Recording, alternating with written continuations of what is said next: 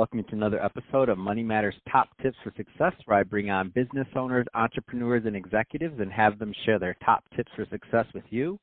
My name is Adam Torres. You can follow me on Instagram at AskAdamTorres to keep up with my book releases, book tour schedule, signings, all that other good stuff. Love to connect with you there. And as always, if you'd like to apply to become a co-author of one of my upcoming books, just head on over to the website, moneymatterstoptips.com, and click on Become an Author to apply. All right, so today I have Mike Morrison on the line. He's the founder and president over at the Leadership Workshop. Mike, welcome to the show. Thanks, Adam. So I'm excited to get more into what you're doing over at the Leadership Workshop. A lot of business owners, a lot of entrepreneurs listen to this show, and whenever somebody's on here as an expert with a track record like yourself in leadership, these are definitely popular episodes for us all to learn from, including myself. So excited to get into what you're doing over there. But before we get into the Leadership Workshop, let's get into your background a little bit more. So how'd you get started as an entrepreneur and in business? Well, if you think about it, ever since 2008, 2009, after the global financial crisis, much of the world has been reduced to free agents, right? A lot of the slack in the system has been sucked out. So increasingly, we've all been tapped into our entrepreneurial instincts. And it was exciting time for me because of my broad network of contacts to make that jump to kind of having my own shingle out there and being able to kind of respond to that other to other people in the world who now need kind of that personal leadership to help them in their careers. No, I can see that, and I like the way you explain that. By the way, the slack was taken out of the system. So if we think, pre-industrial, or if we think industrial revolution, right? That's when ever since then, up until I would argue, like you said, about 2008, there's been that extra, fat in the system, so to speak, that could accommodate, let's say, people not having to think quite as much and being able to plug into a certain system, do their role, and get paid well for it. And in this new economy, you're gonna have to think a little bit more. You're going to have to be a little bit more crafty. You're going to have to really think about your value proposition other than just where you went to school and where your degrees are from.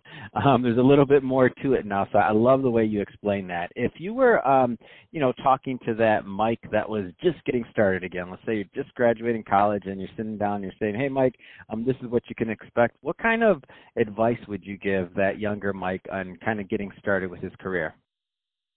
That's a great question, and I've had a chance to kind of really follow the best of the best and what differentiates people. And for me, I think that the piece of advice I would give most people, it's no longer about capital L leadership, that big L, but it's more about that small personal leadership, particularly for entrepreneurs.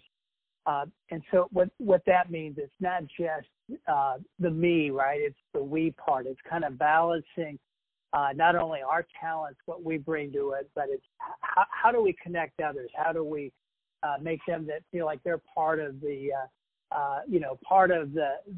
solution as well?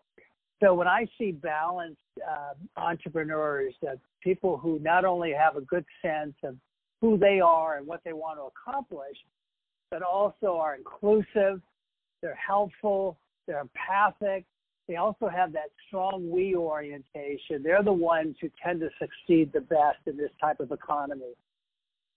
I love that advice, and I actually think that's a really good transition also. Let's get more into what you're doing over at the Leadership Workshop. So what kind of clients are you helping, and what kind of problems are you looking to help them solve?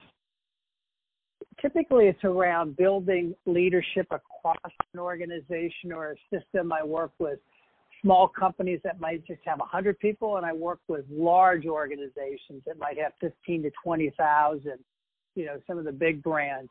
But you can only work with one group at a time, and it's the same types of challenges. How do we become more fully responsive to our challenges? How do we balance these urgent needs of today, getting product out the door, with kind of the longer term things that we know we should be investing in? So again, I focus on that small L leadership. How do we bring our best selves? How do we create that across our culture, particularly in this fast-paced environment where we're working in today, where most people don't feel like they're operating at that responsive speed. They feel like they're often over their skis, kind of ahead of themselves. And so often it's the talk on, the ride in or the ride home, feel a little bit too anxious these days. Mm. So I want to ask you a two-part question, and the reason is I don't know if the answer to both are the same or if they're different. So if they're the same, then correct me, and it may have only been a one-part question. But based on your experience, so you're working with, large companies in excess of 10,000 employees. You're also working with the smaller business owner, as you mentioned, so 100 employees or less. So what kind of mistakes are these companies making in their approach to leadership? And so if you could answer that from both standpoints, assuming they're different mistakes, I don't know, based on size of company. Yeah, that's a great question. Again, it shouldn't surprise you, right? That the mistakes that are being made tend to be common. And it kind of goes back to my earlier answer. I think what we find is there's this pressure to persuade, to sell, to bring our differentiated self to a situation, to kind of bring our me into it. And when you've got a lot of me's working at something, it's just not as effective. There's a sense it takes a little bit more time, right, to truly collaborate, to involve others. But when we see leaders do that, who can be a little more reflective, can be a little more inclusive, can take time to build the we part of their organization and not just kind of push things or be overly decisive, we just see good things. So it's that idea that, we feel like we're drowning in a sense, but we're only in 3 feet of water. So the idea is stand up and take the time, slow things down, pause, and bring a little bit more deliberateness to the situation. And does that apply to both the small company and the really large company?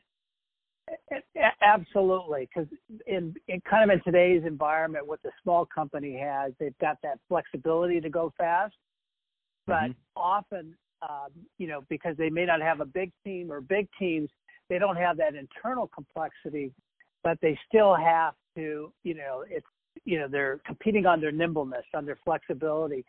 So often it's their ability to integrate in more closely with their customers, to create that intimacy is where their differentiation occurs.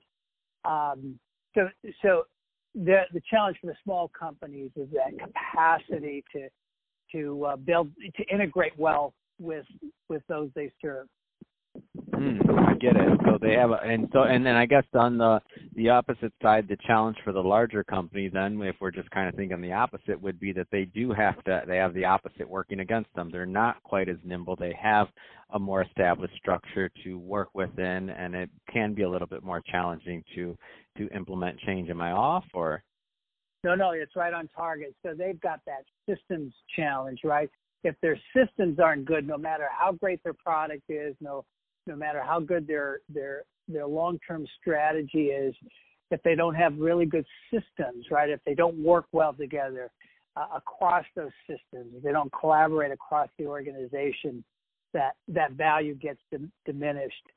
So we always hear large organizations, they want to move at the speed of their smaller divisions. They want to be more responsive.